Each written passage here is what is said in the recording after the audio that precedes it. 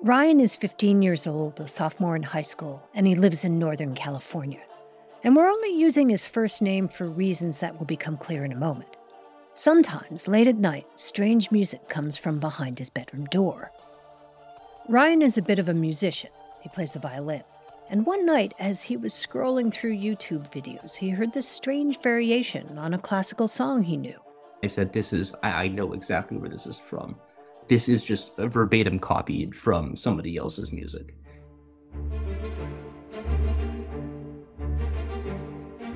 The first few measures of the song, or not the main theme of the song is stolen from Carl Jenkins, who wrote Palladio, which is where it was stolen from.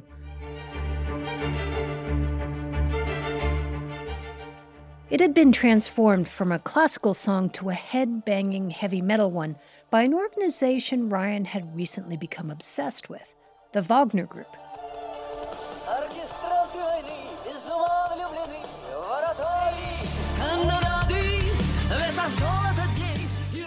They lifted the song, it seems, without permission, which drove young Ryan crazy.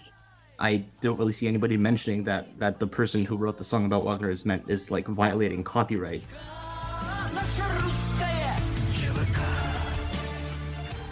Which seems almost beside the point, because copyright infringement is probably the least of people's concern when it comes to the Wagner Group.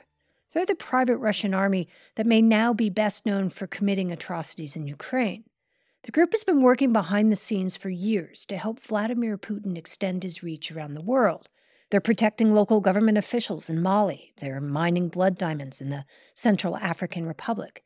And most recently were front and center when the Ukrainian city of Bakhmut finally fell to Russian forces. And the more Ryan looked into Wagner after he heard that song, the more fascinated he became by them. Ryan said his obsession with studying Wagner probably got its start a few years ago, when he was 12. He became intrigued by how much he could discover about the world just by piecing together disparate clues online. And at first, he did simple things, like identify pictures on the web and find exactly where they were taken on a map. And then he moved on to more complicated things. What was the first sort of thing that you discovered that you thought was really cool? Through geolocation, I was able to figure out where a drone attack occurred in Odessa. I actually felt like I had accomplished something. Odessa, like the major seaport in Ukraine. And then, as Ryan was learning just how much he could discover about the world just by sitting in front of his computer, Russia invaded Ukraine. At which point, he started to focus his sleuthing on the war. There are so many videos and images and information coming out of this event every day that you can really go in and analyze what's happening just based on open source information online. What he was doing is a thing known as open source intelligence. He started trying to figure out who exactly was fighting, what kind of Russians were supporting the war, and why. And these roads kept leading him back to one place, the Wagner Group. They're hard to miss, even if you're just studying the war from afar like Ryan was. Their online presence is massive and everywhere. There's songs about Wagner that are playing on the radio in Donetsk and Luhansk. They're releasing rap videos. And they've actually made propaganda films about Wagner.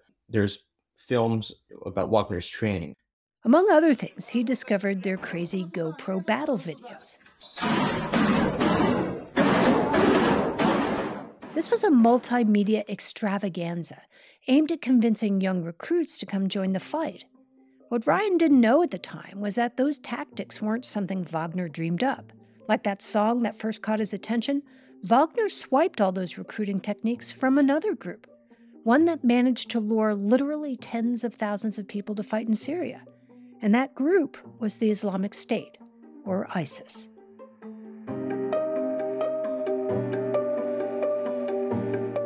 I'm Dina Temple-Raston, and this is Click Here, a podcast about all things cyber and intelligence.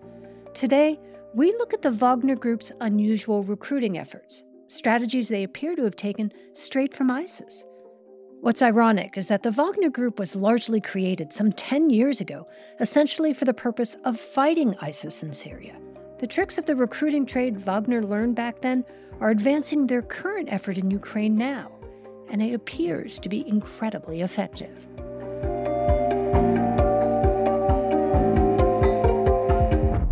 Stay with us. If you're looking for a daily guide to cybersecurity news and policy, sign up for the Cyber Daily from Recorded Future News. It serves up the day's most interesting and important cyber stories from our sister publication, The Record, and then aggregates all of the big cyber stories you might have missed from news outlets around the world. Just go to therecord.media and click on Cyber Daily to get all you need to know about the world of cybersecurity right in your inbox. So are you just sort of scrolling through these Telegram channels while you're in class? So I wouldn't say in class. It doesn't sound great for me. But, whenever I have some time. In other words, instead of playing Minecraft or hanging out with friends, Ryan started coming home from school every day to look for everything he could find about the Wagner Group. Then he started this blog, Nord's Int. His dad helped him set it up, and AI came up with a name. And people actually started following it. Professional researchers actually started tracking Ryan's work, commenting on it, adding to it. And the thing they all seemed to want to know was this: what compels people to join Wagner? And Ryan, in that way only a 15-year-old can, just decided to ask them. Of course, he couldn't say, "I'm an open source researcher" in high school. They'd never respond. So instead, he started creating personas, people he thought might get Wagner's attention. I would just directly contact them and say, hey, I am interested in joining Wagner. Here is my information. He used ChatGPT to translate his messages into colloquial Russian. I was posing as a 22-year-old recruit at the time. My father died, and my mother doesn't want me to go to Ukraine. That was the character I was using. The first time you did that, how long before they got back to you? Was it right away? It was like a few hours, yeah. Apparently, their HR department is very responsive. One of the group's recruiters in Russia began corresponding with him directly. He began asking Ryan questions about himself. Where did he live? What kind of fighting experience did he have? What were his long-term goals? The standard job screening questions.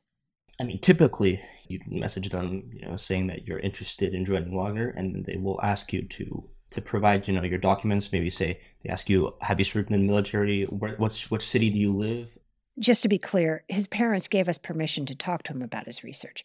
And in return, we promised not to use his last name to keep them safe. The first time I did it, I was thinking there is no way that this is actually happening. Some 9,000 of Wagner's troops are thought to have died in Ukraine already. So that means Wagner continuously needs more recruits. Just warm bodies, really. Not the best and the brightest, not the most ideologically aligned, just bodies. This, not so coincidentally, is exactly the position ISIS found itself in 2013 and 2014, when it took over huge sections of Syria and Iraq. To hang on to that land, ISIS needed fighters, so it built a flashy recruitment campaign, complete with battlefield movies, catchy rap videos, and entire YouTube channels. By 2015, some 30,000 fighters from at least 85 different countries had joined the group. Most of them came from the Arab world, but ISIS's ability to recruit foreign fighters from Europe and the US became a global phenomenon. If it sounds familiar, it should. This is what Wagner is trying to do. Its leader is a man named Yevgeny Prigozhin, and he led Wagner's battle against ISIS in Syria. What's become clear now is that while he was fighting them, he was taking notes on how they recruited. Вот это вот парни ЧВК «Вагнер», которые погибли сегодня. So Yevgeny Prigozhin is trying to promote Wagner as a brand. More recently, Ryan had seen signs of Wagner moving their efforts into the real world with an aggressive advertising campaign. They even had a contest. If you took a picture with the billboard in the background showing you could claim Wagner Group merchandise at a recruiting center, which they opened a bunch in gyms in March.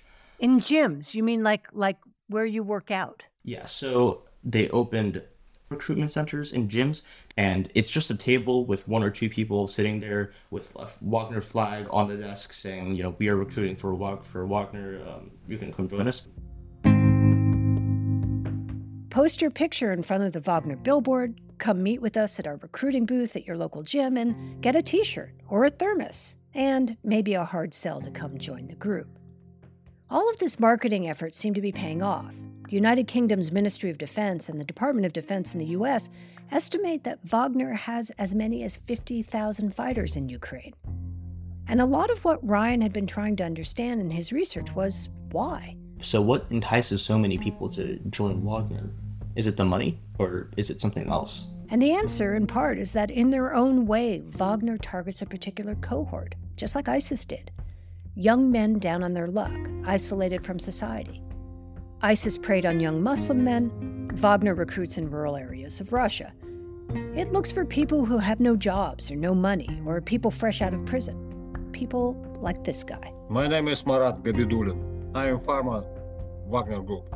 And we'll meet him. This is Click Here. Stay with us.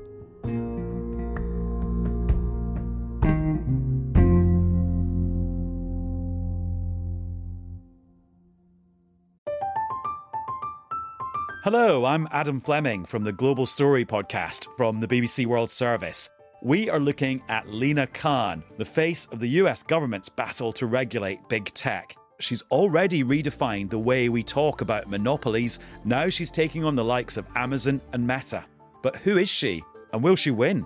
The Global Story brings you fresh takes and smart perspectives from BBC journalists around the world. Find us wherever you get your BBC podcasts. Politics has never been stranger or more online, which is why the politics team at Wired is making a new show, Wired Politics Lab. It's all about how to navigate the endless stream of news and information and what to look out for. Each week on the show, we'll dig into far-right platforms, AI chatbots, influencer campaigns, and so much more. Wired Politics Lab launches Thursday, April 11th. Follow the show wherever you get your podcasts. Marat Gabidulin joined Wagner in 2015, about a year after Russia illegally annexed Crimea. How did they recruit you? That was actually me who found them. I found out about them, and they specified the address, and I went there. We're speaking to him with the help of an interpreter. Marat fought under the Wagner banner in the Donbas region of Ukraine, one of those so-called little green men that fought in Crimea. He was part of the Wagner contingent that went toe-to-toe with ISIS in Syria. Before joining Wagner, he had a legitimate military career. He started as a Russian paratrooper back in 1993 and eventually rose to the rank of commander, and he was in charge of a Russian Air Force reconnaissance unit. But then he ran into some trouble. He said there was an administrative error that led to his separating from the military, and then shortly after he got out, he says he got tangled up with a crime boss in Moscow. I ended up shooting him, and as a result, I was sentenced to prison time, and I was in prison.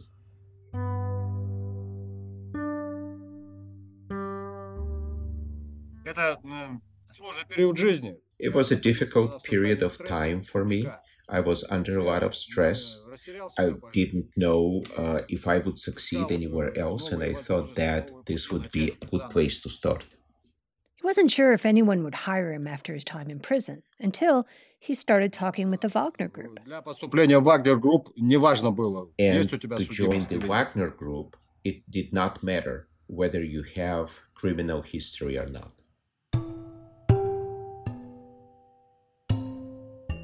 The recruiter was completely unfazed by the murder charge against him. In fact, Wagner recruits heavily in his exact demographic, people with rap sheets, probably because they know people like him are desperate for work. So they were like, yeah, prison, that's fine. We just want to know if you know how to fight.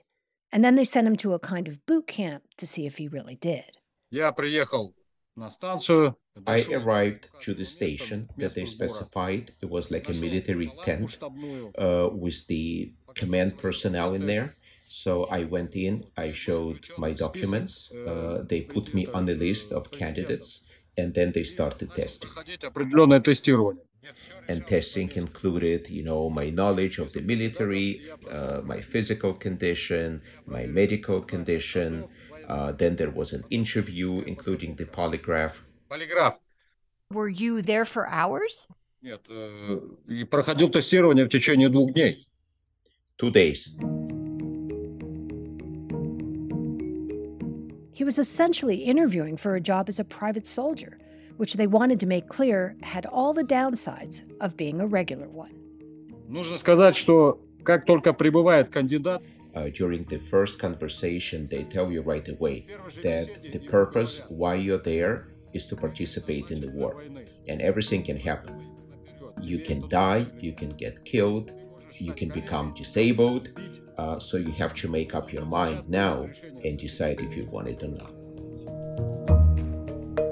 Murat worked and fought for Wagner for 4 years.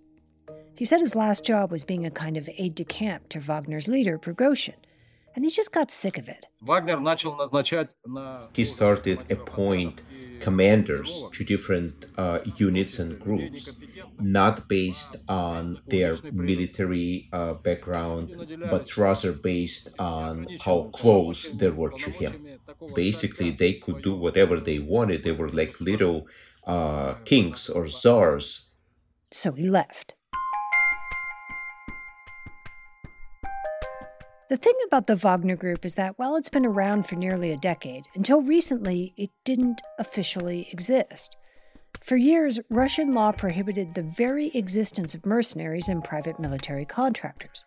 But the Russian parliament recently allowed an exception to that, so Wagner could operate more openly. Wagner is increasingly treated openly as a tool of the Russian state. Katrina Doxy is a researcher at the Center for Strategic and International Studies in Washington, D.C., and she tracks terrorist groups, and she says people tend to see Wagner as a private military contractor, but actually, it's much more than that. Soldiers for hire is just a small part of what they do. They're a full-service paramilitary operation. Commercial entities, financial intermediaries, shell companies, basically this web of different entities that is as opaque as possible by design. That's to make it more difficult to track their activities, to hold them accountable. They may keep their operations opaque, but their leader, Prigozhin, puts himself out there all the time. Выходим в тыловые районы. This is a video he released to declare that Wagner had seized the contested Ukrainian city of Bakhmut. The video is really rudimentary. The wind is blowing, Prigozhin is wearing a helmet and a flak jacket, and he's trying to keep hold of a Russian flag in front of him, but the wind keeps whipping it around. A bunch of Wagner mercenaries are standing behind him.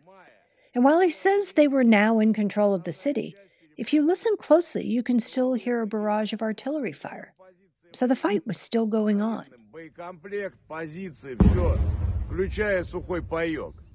Since Putin gave them his seal of approval, Wagner's become more public, and the marketing blitz that Ryan in California saw has only been ramping up. There are new songs. Скучный месяц на гражданке, тёлки, бабки, суета. Я хочу лишь взрывать танки, я хочу бомбить врага. Пусть да раздражится. Boring month in civilian life, chicks, cash, vanity, the lyrics say. I want to blow up tanks. I want to blow up the enemy. There are new videos with fast cuts of the war, a flash of tanks, explosions, guys in camo, all to the beat of the music. Охуенная частная армия в мире. Мы ведем набор бойцов из всех регионов России. Wagner has also started buying ads on Pornhub, an international pornography website. In this one, a woman's voice says in Russian, "We're the most fucking badass private army in the world. We recruit from all of Russia's regions. Don't jerk off. Go to work for PMC Wagner." Apparently, that kind of logic works on someone. Murat, the Wagner soldier who left the group in 2019, said he's seen the latest Wagner media blitz. Я смотрел фильм «Турист». I watched 2 movies, and that was it. I mean, I couldn't watch anymore.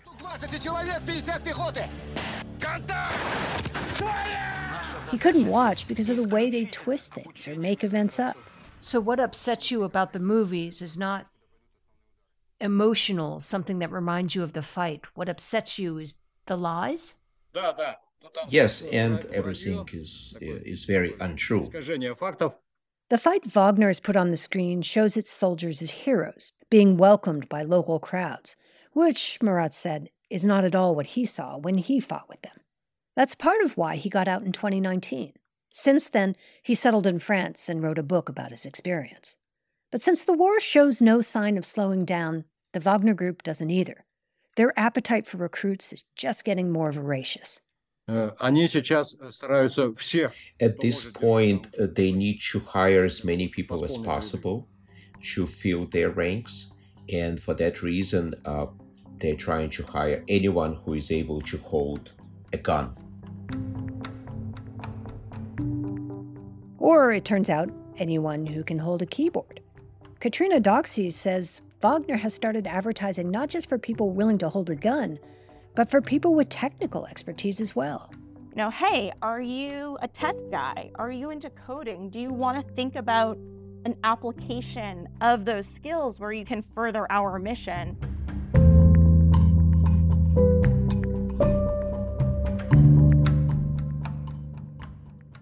Ryan, that amateur sleuth in California, says they're also starting a kind of community outreach program to lure coders into the Wagner fold. It's still on a small scale, but Ryan has been seeing invites to Wagner events, get-togethers with people his age. Come hang out at the Wagner Center, they say, play Counter-Strike, or go on a field trip with us to a museum, learn how to hack a drone, or crack into a network. In fact, Ryan spotted just such an announcement in the Wagner Telegram channel. And in that case, they were sponsoring a hackathon and a competition on another hot technology right now. An AI-generated art competition with different themes like Russian soldiers or something like that. And what I see is that this is a way to kind of target younger people who have the skills that they want. Or that they'll need in the future. Yes, yeah, definitely. Katrina Doxy says Wagner adding cyber to the portfolio makes perfect sense.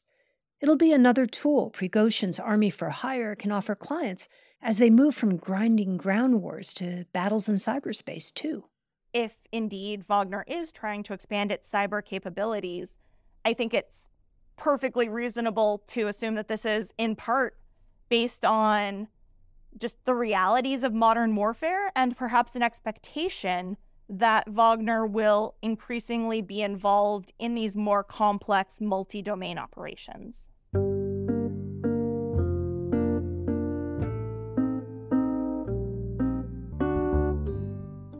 As effective as Wagner's efforts have been, not everyone is being taken in. Yes, it's just, please, 1 minute. It's one of our hero called to me. Just 1 minute.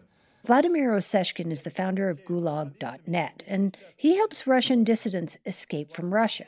Some of his clients are former members of the Wagner Group. Да, говори, Азамат. He's taking a call from one of them now. Sorry for this. It's ex-soldier of Wagner Group, Azamat Uldarov. And now he's at home. And I sent to him a message that after 1 hour I will call you. Is he okay? Yes, it's okay. It's okay. It's now he's free. It's okay. No problem. Vladimir lives in Paris, where he says he's been taking a lot of calls from people desperate to get out of Russia, including members of the Wagner Group, many of whom have grown tired and afraid of the atrocities they're being asked to participate in, which happens to be another thing they have in common with ISIS. When I contacted ex-members of Wagner Group, it's the same. It's the same. They created the fear, they created the scare of the tortures to be killed. It's terroristic organization. Wagner Group and ISIS, a lot of things that they do together, and it's very horrible to all the world. Even so, Wagner's recruiting doesn't seem to be missing a beat. As long as there are young men desperate for adventure, the Wagner Group is likely to keep finding them and reeling them in. This is Click Here.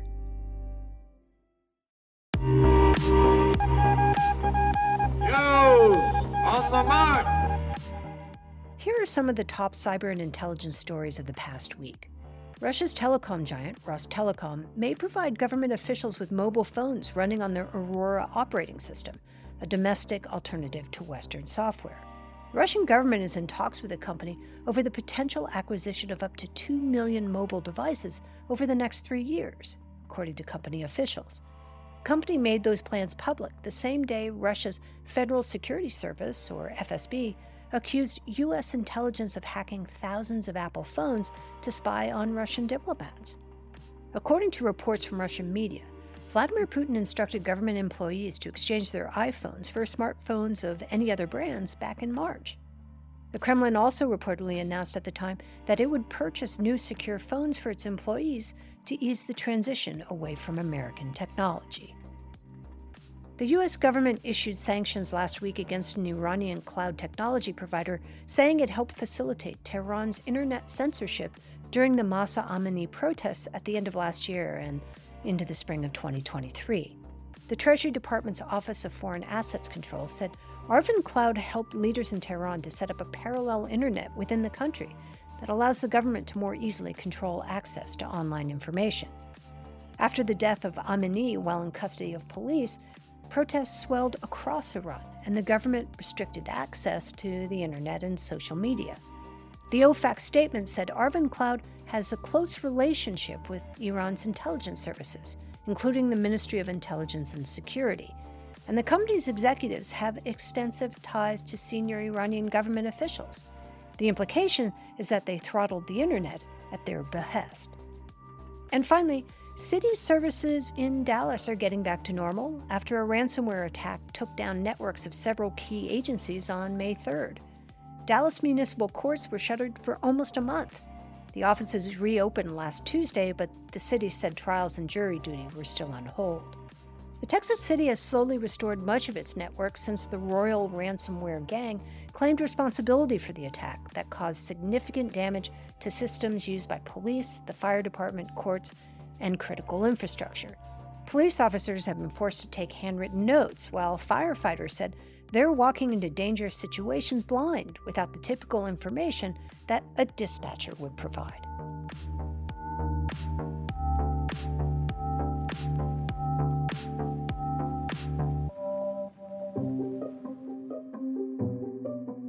I'm Dina Temple-Raston. I'm the executive producer and host of the show. Sean Powers is our senior producer and marketing director, Will Jarvis is our producer, and Sarah Wyman is our writer-reporter. The show was mastered by Gabriella Glick. Our editing team is led by Karen Duffin and Lou Wolkowski. Darren Ankrum does our fact-checking, and our theme and original music compositions are by Ben Livingston. We also use music from Blue Dot Sessions. And we'd love to hear from you. Please leave us a review and rating wherever you get your podcasts, or send us an email at clickhere@recordedfuture.com. Check out our website with details about our shows and our whole show catalog at clickhereshow.com. That's a wrap for this week. I'm Dina Temple-Raston. We'll be back on Tuesday.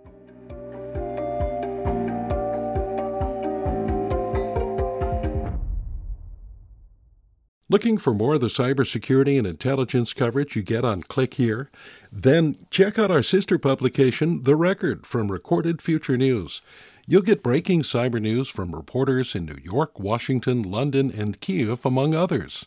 And you'll see for yourself why it attracts hundreds of thousands of page views every month. Just go to therecord.media.